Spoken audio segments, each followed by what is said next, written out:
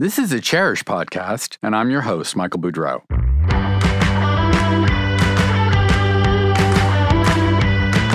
I'll be taking you for an inside look behind the glamorous facade of the interior design industry. At a time when every aspect of the business, from sourcing to trends to marketing to dealing with clients, is undergoing rapid change. It's a perennial complaint and a topic that has surfaced often on this podcast. Why is it so hard to find talented craftspeople to work on projects? Upholsterers, wallpaper hangers, painters, furniture restorers, the list goes on. And when designers do find the talents they need to execute their visions, they're usually so fully booked that the wait times can seem forever. But how does it feel on the other side of the equation? What is it like for in-demand craftspeople? How do they learn their skills? And how can they find and train the staff they need to carry on their businesses? How do they cope with the pressures of success and stay afloat during the inevitable slowdowns? I have with me today 3 talented and successful artisans to give us an inside view and to give us their ideas about how designers, and the culture at large, can help to sustain and expand the ranks of skilled workers that designers so desperately need.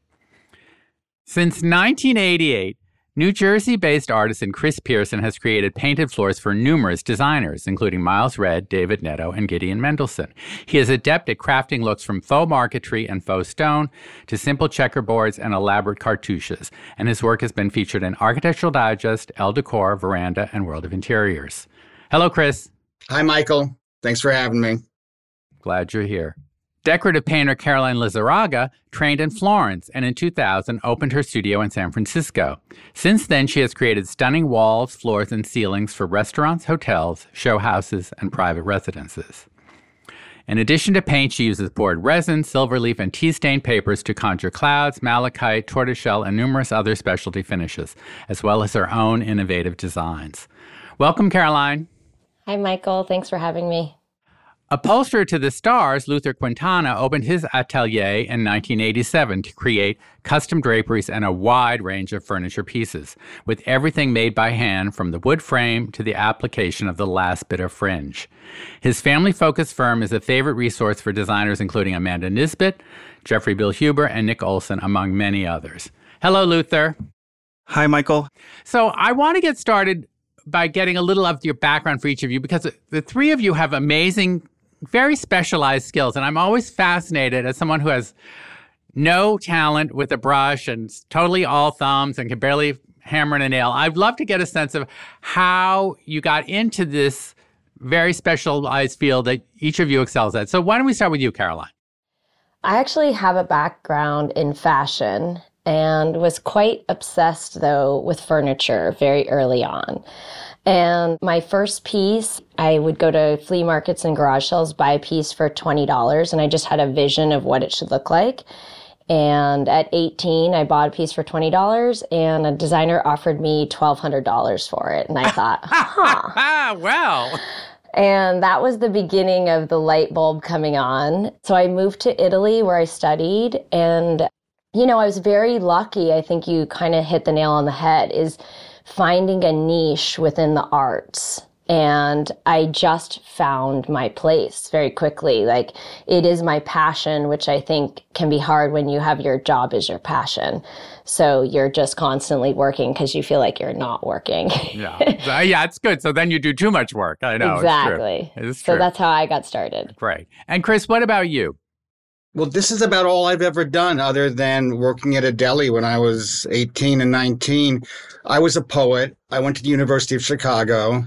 And when I was there was a job at the ad board there, if a college kid needs a job. And I worked for an Argentinian couple as an assistant doing decorative painting, and I never looked back. I moved to New York. But you had no formal training in it. Well, I've always been kind of artsy. But like I say, I wasn't trained in this in any way.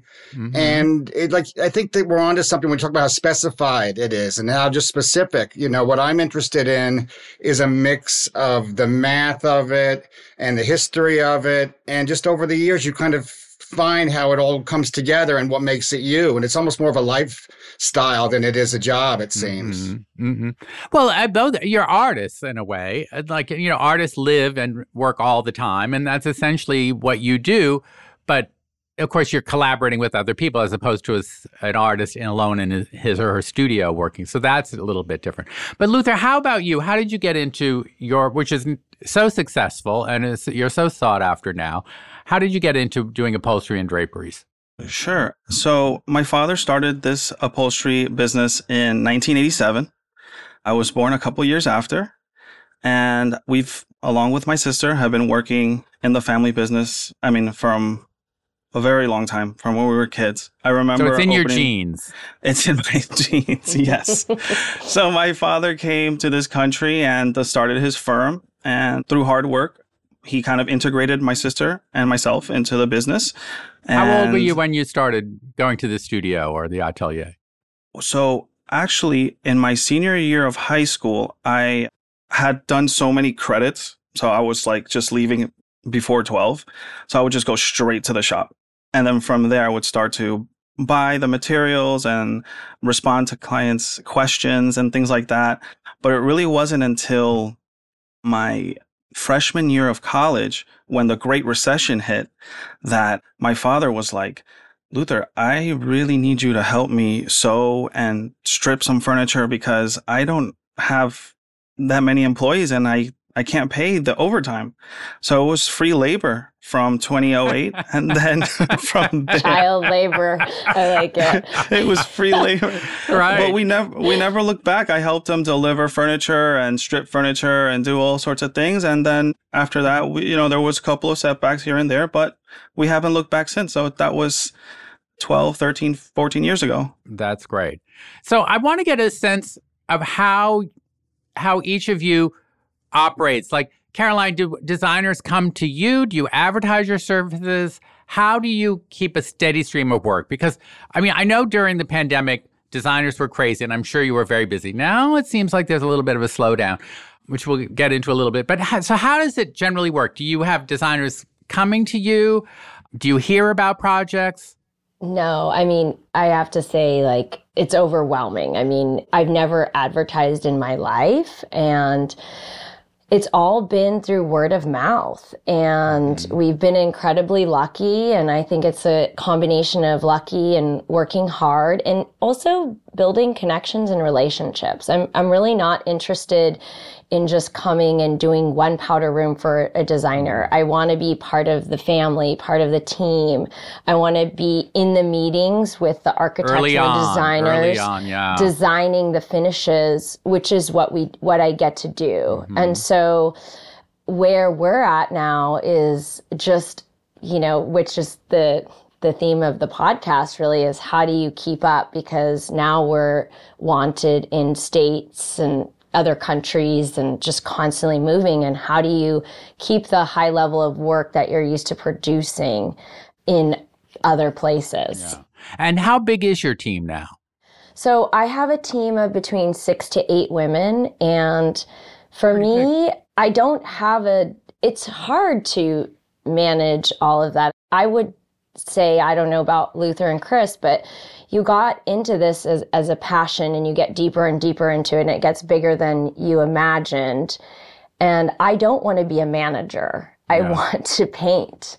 I want to be part of that. And so I do turn down work that isn't, I wouldn't say I turn it down. I put it to the right person. So I say, we don't do that anymore, but here's a person who does. And I really want to keep that connection going strong, and now I will say, like, Chris, you'll be getting a lot of our floor jobs because I'm like, oh, perfect. Well, that's how it works. Also, it's like, if you don't feel it's going to be a creative challenge, then you're more likely to want to pass it on to someone else. Why would you...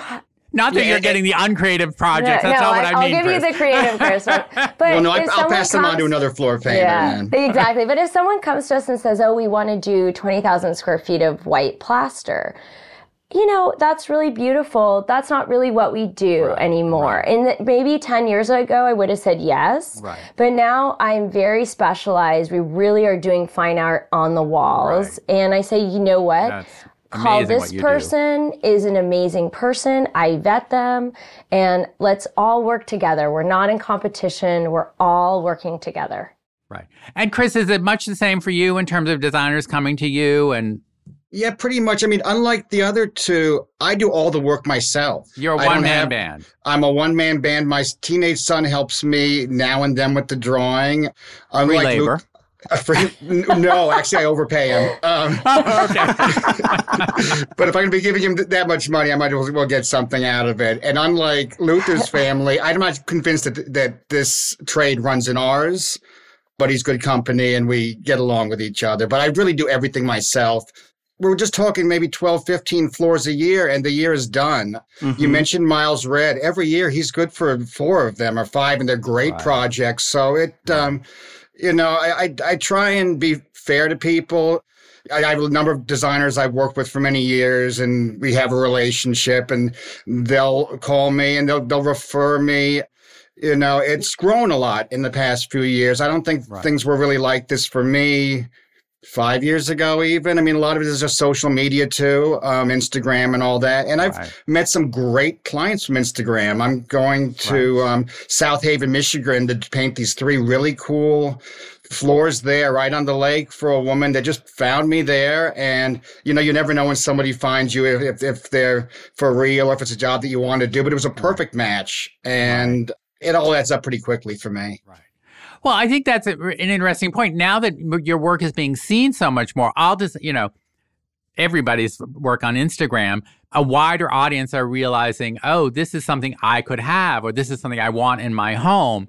So that leads to more demand. Have you thought about expanding, Chris, and training someone? Because it's like Carolyn said, it's not so fun to be a manager. You don't want to do HR, but designers have the same problem. They get into it because they want to design spaces. They don't want to have to do payroll and management and all the stuff that comes along with it.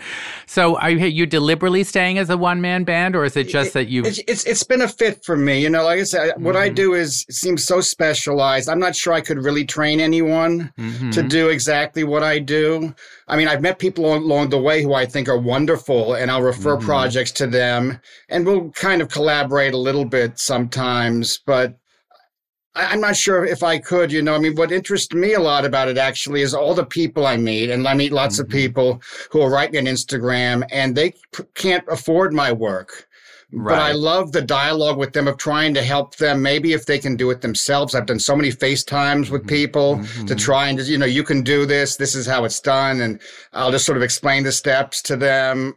I feel very lucky to be a part of this design world and sort of a voice for the painted floor industry or the painted floor business or whatever it is. And as much as I can just help people get what they want done, even if I can't do it myself, I love doing that. I think you need to write a book. It will save you a lot of FaceTime, I mean, on my website, I have a section of drawings and designs there, and there are probably 200 different, I mean, I think it's a pretty good resource for people, and I'll often send them there. Oh, that's great.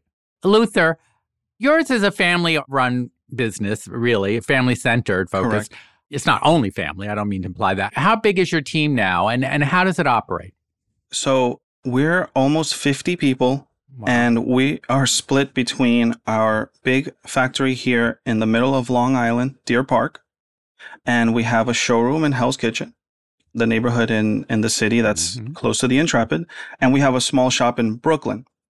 Between my father and myself, we switch around and triangulate the 3 locations throughout the week. My sister is based in Brooklyn, where she's the CFO. So yeah, there's about 8 people in a carpentry shop. We have double that in upholsters, and we have about 6 people in the city. Wow. And basically, it's my father and I delegate the work to some foremen or managers, and then it trickles down. But we oversee everything all the time. Right, I'm sure. The more people you have working for you, the more you have to oversee. I mean, the more oversee. And Right. Caroline made a great point earlier about wanting to do less managerial work and less paperwork and estimates and do the art, which is something that's very true in my case as well. I find myself making more estimates than I could type up in a day or in a week. I do get some feedback from clients saying, where's my estimate? Where's my estimate? Where's my estimate? But yeah, we keep the machine going that way. We make a lot of estimates. We get a lot of work, thankfully. And COVID actually provided us with a boost that also Chris alluded to with the Instagram. Between 2020 and present day, our Instagram has probably grown 3 or 4-fold.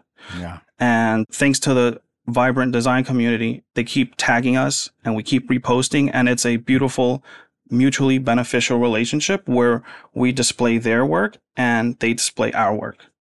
What percentage of your business is from designer as opposed to, because you also have people, I could walk into your showroom and say, I'd like this sofa, but in this fabric, right? Is that how it works? Yes.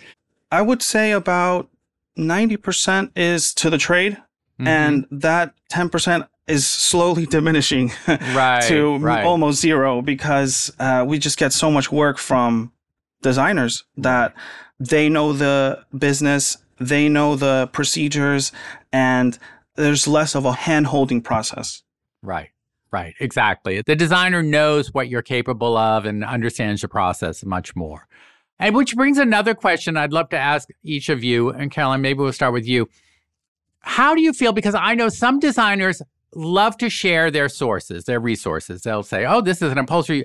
I know other designers who said you'd have to kill me to get it out of me. Yes. So does it matter to you? Do you prefer when your name is out there? I mean, if you're working at capacity, I guess it doesn't really matter, but it is a bit of an argument within the design community. Should you share your resources or not? I mean, I think it's almost inevitable in this day and age, though, because everything is on social media, you know? And if I put something on Instagram and I don't tag XYZ, somebody is going to come after you pretty quickly, right? To acknowledge that. But I mean, I think it goes both ways. In general, for me, most of the designers want to tag us because we do have a lot of social media presence and we're in a lot of magazines and things like that. So it's to, I think, put the project a little bit more at the top, you know, but I do have, I mean, I'm sure all of us here sign at least 4 NDAs a week. So when you're seeing our projects, you're only seeing maybe half of our projects. I mean, I wish I could show you some of the other ones, but I can't. Right. And the thing I have a battle with that about is, for example, we had a project that I worked on for a solid year. And that's a lot of painting. That's like getting a PhD in a way. And I want to share that because it's quite a journey and it's something we're proud of. And that's what I think is hard when you can't show this amazing thing that you did and you're so proud of it. And so many people played a role in it. It's not just about me. It's about the design team, all of that.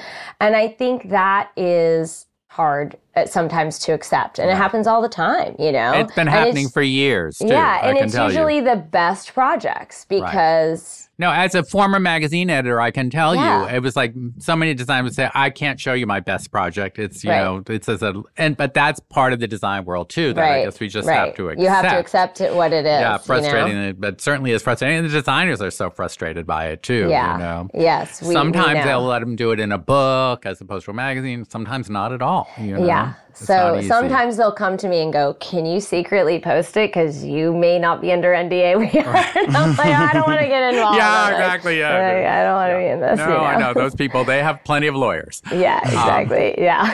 I want to ask each of you how, maybe this doesn't apply to you, Chris, because you're a one-man band, but how do you... Yeah, and I've never signed an NDA, by the way. Oh, interesting. Oh, but I have had this experience, and I worked on a very important, I think like one of my masterpieces, and I was clueless. I finished it, I put a picture up, and ding, ding, ding, all these, I've got hundreds of likes on there, and right away it was like 10 at night, maybe 11 at night, the designer's assistant called me and said, you got to pull that. Yeah. And it was heartbreaking. It was a really, really good floor. But I've had others too that'll work with you. Just wait until it's been published. Something's to be published in a year. Just don't show it till then. I understand that. Yeah, I won't take on a project if we have to sign an NDA because I'm a blabbermouth. I need to learn from you too. Someone's got to know sooner or later. Because it's marketing for your businesses. Yeah, absolutely. Yeah. So this is a big topic. As I said, it's the intro. It's come up many times on the podcast. Designers are frustrated that there's not enough talented people like you out there. And I'd love to get a sense of how you feel that we could start to rectify that in our culture. I mean, sadly, in this country, we all believe that everyone needs to go to college. Everyone needs to learn, and college, listen, I love college. Don't get me wrong. And I'm so happy I went to college, but it's not right for everyone. And these kids come out with huge student debt now, which I didn't have to deal with, thank God. Back then, it wasn't so expensive to go to college. But, they don't have any skills. They can't get jobs, and it's like we all know plumbers and electricians who are living wonderful lives and are valued and respected, but our larger culture doesn't seem to value the skills of people who work with their hands, whether it's as an artisan or as an electrician or a plumber, So how do you see that changing? What do you do? How do you find talent yourself? Like Luther, how do you hire? So it's a great question because sometimes you just have to look for alternatives. When we started in Deer Park, we only had 3 or 4 guys and girls working here. And it took me to go to a car wash and get my car wash and see the one kid that was working the hardest and the most diligent. And I said, you know what?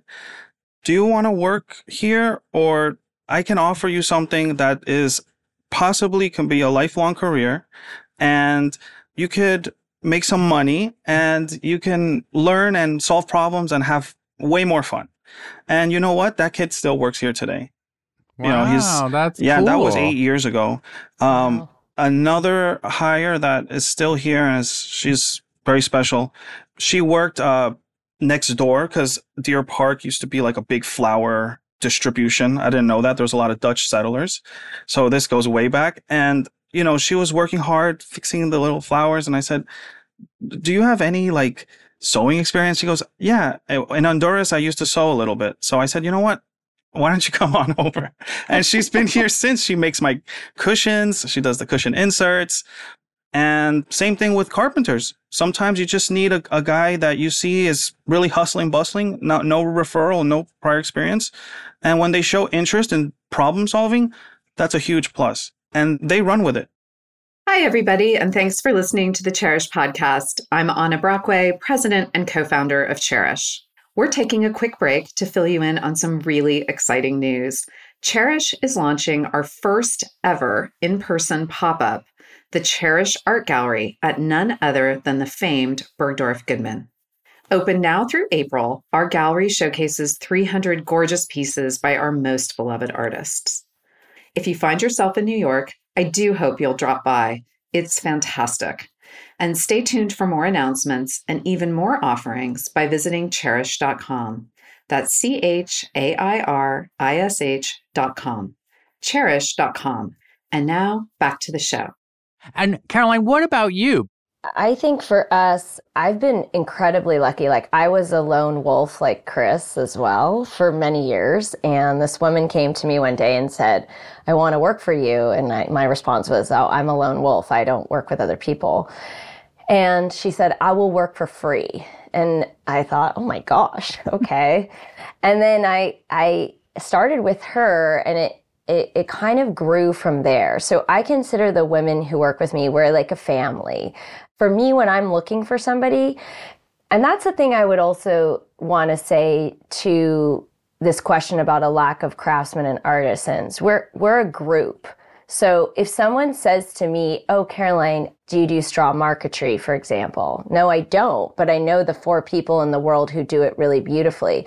So as a designer, if you can tap into one craft, you can usually find the other crafts you are looking for.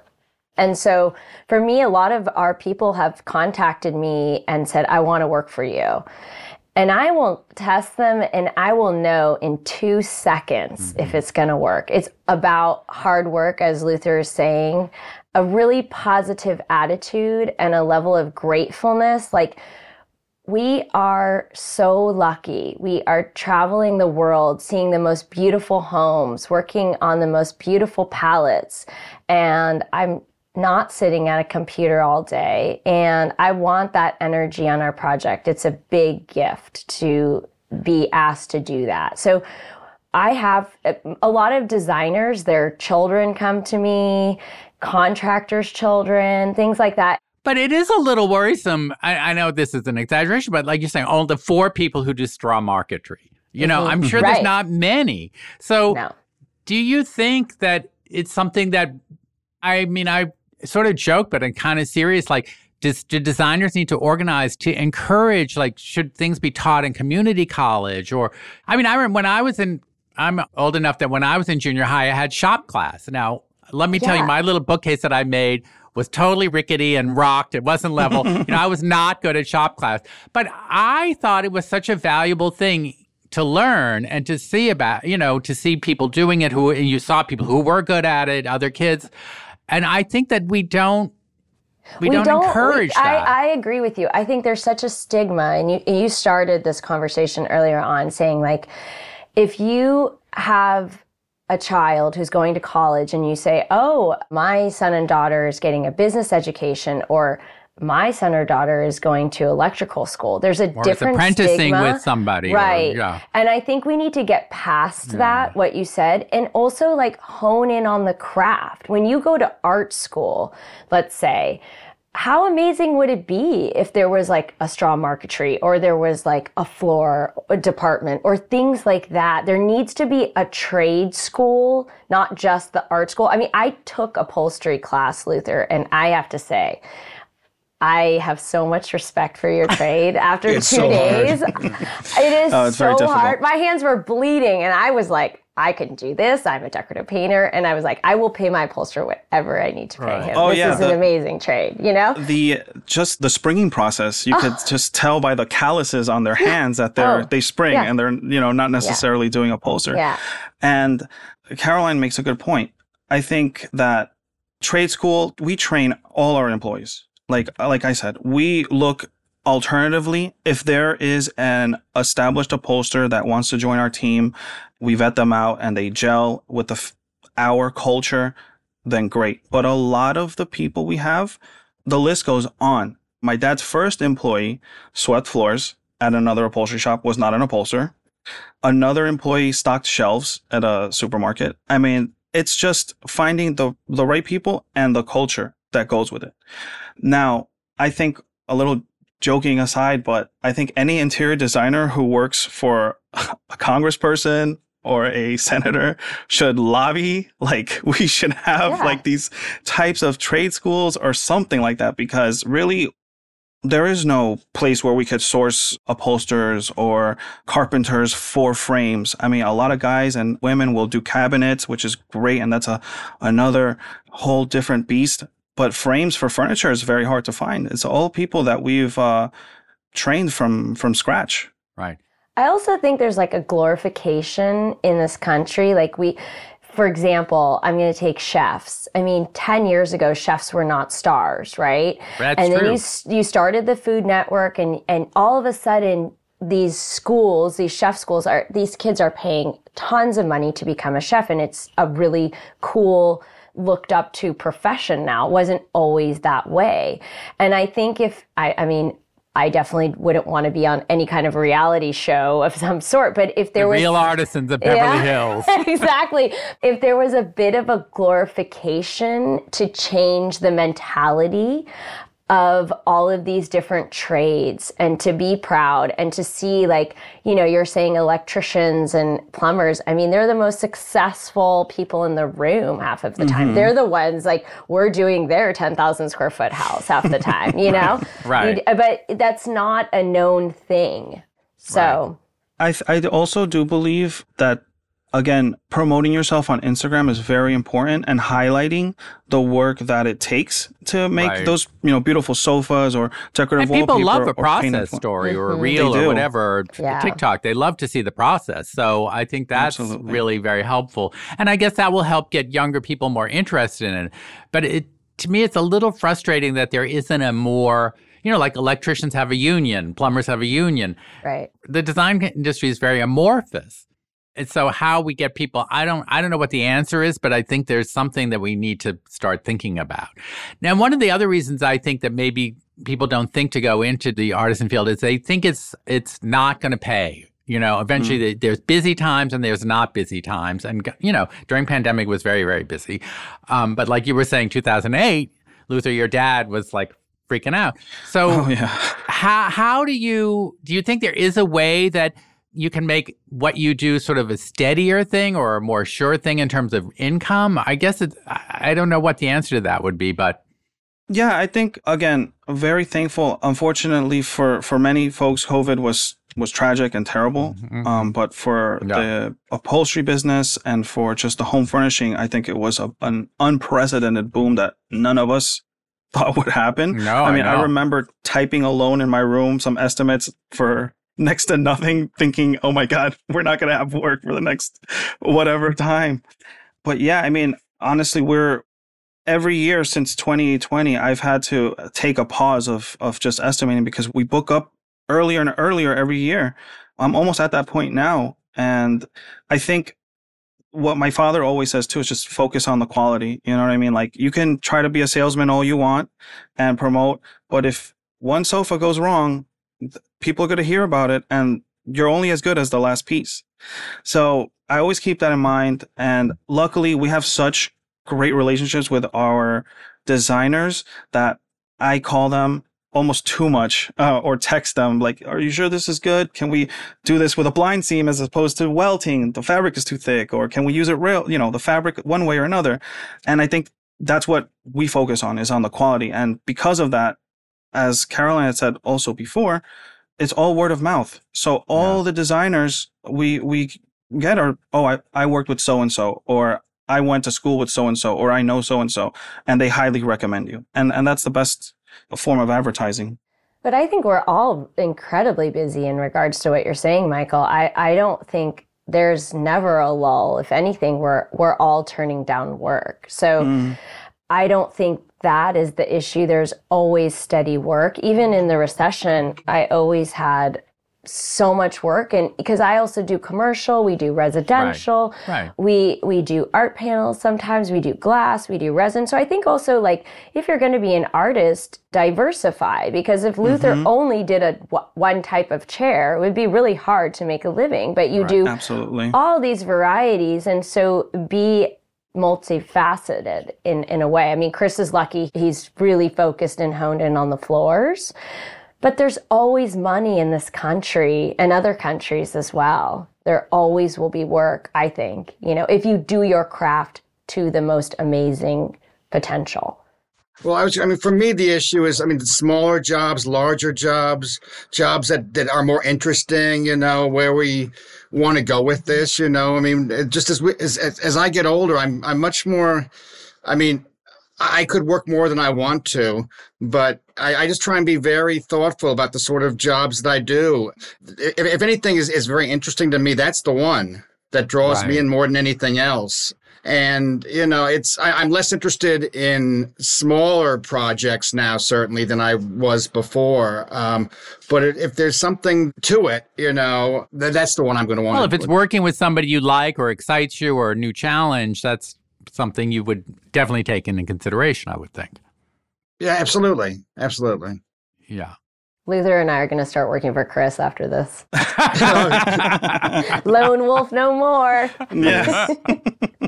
Yeah. So I'd like to ask each of you, what would be the one bit of advice you would say to a designer? Now, not the designers you work with who know you but what would you, somebody who's starting out as a designer and maybe they don't have the resources that they would like to get, like you guys, and you guys are also busy, so you're not going to necessarily sign them up to work with them. But what would be your advice work locally, to try and find people locally? What would you recommend, Luther? Absolutely. I think if you can find an upholsterer locally and be very communicative, because sometimes a lot of the upholstery shops now are run by maybe first generation or people who aren't native speakers, and it might be a little difficult to communicate with them. But if you show up and explain to them exactly what you want and bring pictures and as many details as possible, I'm sure that a good upholsterer will may not speak the best English, but can speak furniture, and that will help you achieve your goal. I think that's very important. I think meeting early on, as Caroline and Chris had alluded to earlier, is very important. You don't want to have a deposit sent and just wait a couple of weeks. I think it's just very important, especially if you're working with a local upholsterer, to meet as soon as that deposit is sent. Just say, look, are we on the same page? Because oftentimes, again, that upholsterer, now, we're in the unique position that we have a carpenter shop and an upholstery shop. So I'm not beholden to a carpenter, but a lot of the shops are. And sometimes that carpenter is very busy and they might wait 2 or 3 weeks for a frame. And if there's a mistake made, well, guess what? It's going back and it's going to take another 2 or 3 weeks. And then now you're a month or two wasted and then putting unnecessary pressure on an upholsterer or yourself to finish all the fine details. Yeah, I mean, also Instagram is a great resource. The internet is a great resource. I'm sure there has to be an upholsterer about an hour at least away. I know it's not easy. I know sometimes my customers are reluctant to come to Deer Park, and we're not that far from the city. Right. But it happens. But photos, texts, open lines of communication, I would definitely be passionate for furniture is what I would recommend for the designers. And Carolyn, let's say there's a designer, Sheboygan, Wisconsin, who sees your work and loves it, but you don't have time to go to Sheboygan. What would you recommend to that designer? So like I said initially, there's a small group of us that are all connected. And so if somebody, and I've done this many times before, I'll send a message out to a group of people. I'm like, hey, do you know anybody in this town? And then I will source that person for that designer. I'm happy to do it. I mean, I will be honest and say, look, I've never worked with this person, but it comes highly recommended from this person or that person. But I think you have to do diligence, as a designer. Look, my studio's in San Francisco. Most artists cannot afford to live in San Francisco. They're going to live in surrounding areas. Right. And it's your job to figure out where they live, right? So maybe they're in Oakland, maybe they're in Vallejo, things like that. They're there and you have to find them. So I would say tap into somebody in the art community and say, hey, I'm looking for this. Have you ever heard of that person?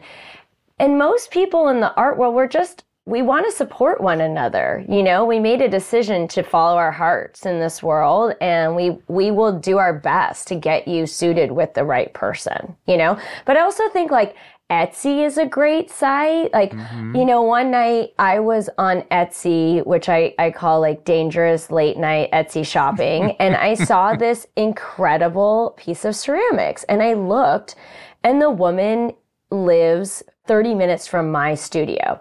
Sent her a private message. I said, I need to see her work. I went there. She is on every single one of our projects now, doing 3D ceramics over our work. She's very sought after now. She literally is like, Caroline, my career changed overnight from what happened because I want her to be successful too. So find those sources, ask different people. It's around, but it's not going to be, an artist is not going to have a studio at the design center because they can't afford it. Right. And they're probably not marketing their work as effectively as they could because they'd rather be painting or Exactly. And a lot of them don't. It's a different type of person. So you just have to find your way into that world. But I work all the time with designers who say to me okay, we're thinking of doing this. Do you know anybody? And I will take the time to try to figure it out for them. I think we all can say that here. We're very supportive of that community. Well, Chris, I was so interested in what you said about on your website, you put up these designs to help guide people. And I mean, I'm serious. I think you probably should do a book. I'm hopefully one of the publishers. Because I'm listening to the three of you, I'm thinking, boy, I want to take a course with all of you as guys as the professors. Do you know what I mean? To learn that kind of thing. I remember years ago, I was taking my niece around to look at colleges, and we went to Purchase, which is a very artsy school. And I thought, I want to take bookbinding. You know, it was like so Totally. cool. Is it something that you think about? Any of you thought about teaching classes or getting, I mean, I guess you're too busy at the moment, but you know. I teach classes in Italy. Oh, you do? Okay. I started doing that now. I host a class once a year in Italy where my husband is from, and we teach how to do stone painting, different malachites and marbles. And my goal going in the future is I would like to host more classes in Italy. I'm very fond of Italy for the craft and things like that, but I don't want it to be just me teaching the class. I want Chris and Luther to come. I call it adult summer camp. And you sign up for adult summer camp, and we do a little upholstery in the morning, and then we go have a delicious dinner with the nonnas, and you know that's. But I'm thinking of doing that. Terrific. I think it's very important. Something Chris had and Michael about the content on your website, and that's something that I highly recommend for upholsterers to definitely work on a website. That if you can take some pictures of some 2 or 3 of your models, we have a showroom with hundreds of models, but between here and Deer Park, but we offer at least 100 of them on our website. We're trying to expand that. Absolutely, the content. Chris has resources on his website. I also think we've got an obligation in doing work that is not exactly essential. I mean, Luther a little bit more than Caroline and I, I mean, we're really in a business that is not necessary. So I feel like as these artisans, we sort of have an obligation, or at least for me, I've just got a huge interest in just being of service to the community as much as I can to this is who I am. I'm the floor guy, and however I can help you, I'd like to do it. To answer your last question, my approach is more esoteric. I have been working on a book of sorts, and great. I've had people approach me, you should do some sort of a master class. I don't know if you've seen those videos they have. I like those videos, and I watch them when I'm traveling sometimes. But the one that I think I learned the most from was from the FBI negotiator guy. And it's got nothing to do with what I do. I mean, maybe a little bit with making a deal, making contracts. But I was going to say, with the clients and stuff. Yeah, maybe. But it was just inspiring and fascinating. And I felt like I learned so much about that. I'm also connected to Italy, but my approach is different. I go there with my son every year for about 3 weeks, and I walk around looking for new or really old floor patterns and photographing them, and just getting out to look at different palazzos. And the floors in Italy. I get a kick out of how this one palazzo that I found in Palermo is now in Larchmont, 2 years later. So my approach to teaching is more sort of about just like a lifestyle, I guess, and trying to talk about finding yourself. And I mean, I'm almost 60 years old, and I work with my body. I don't know how much longer I'm going to be rolling around on the floor doing this. So it's just you follow. You look pretty good, Chris. I think you got a few more years.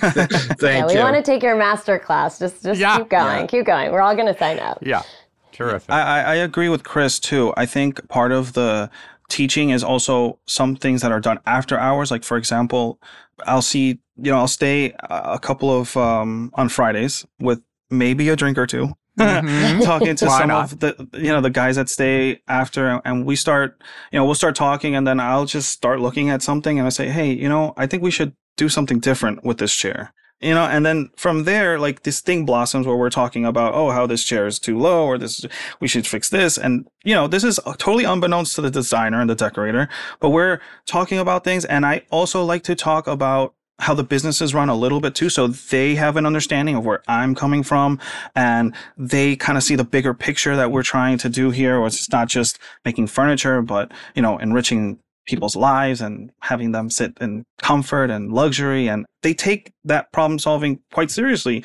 when they see that my dad's running around, I'm running around, we're working on so many projects at the same time.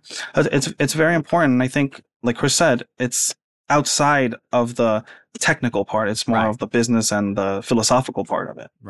And intuitive, and something that may be a little bit hard to teach other than the way in which you're doing it. when people aren't really realizing that they're being taught, possibly. Right. Because what you could do, all of you, is artistic as well. There's no formula. I mean, you can put some diagrams and things on your website of designs that would work for people, but still, the colors, all of that, what you do is real artistry. And I just want it to be more valued in this country, that what you guys do. And that we have young people coming along who are excited to work with you or learn your skills. And I think it's so important. Yeah, I think a big opportunity was lost during COVID to really kind of come back to handwork and artisan work. Things went fully online. I think once things reopened, there was a real opportunity to say, hey, not everyone's a financier, or people were more concerned with putting money in Robinhood and seeing if they could make a lot of money real fast. But it doesn't work that way, Right. But I think that was a lost opportunity. But I'm still optimistic. We have for the first time ever, I'm older than a lot of the guys and girls here. So there is a new generation cropping up, but it's very fragile. Just like they could start their own thing, they could go work for someone else. So, it's all about the culture and trying to keep everyone happy and together. And like you said earlier, give them a career that they don't have to worry about whether an income is stable or not.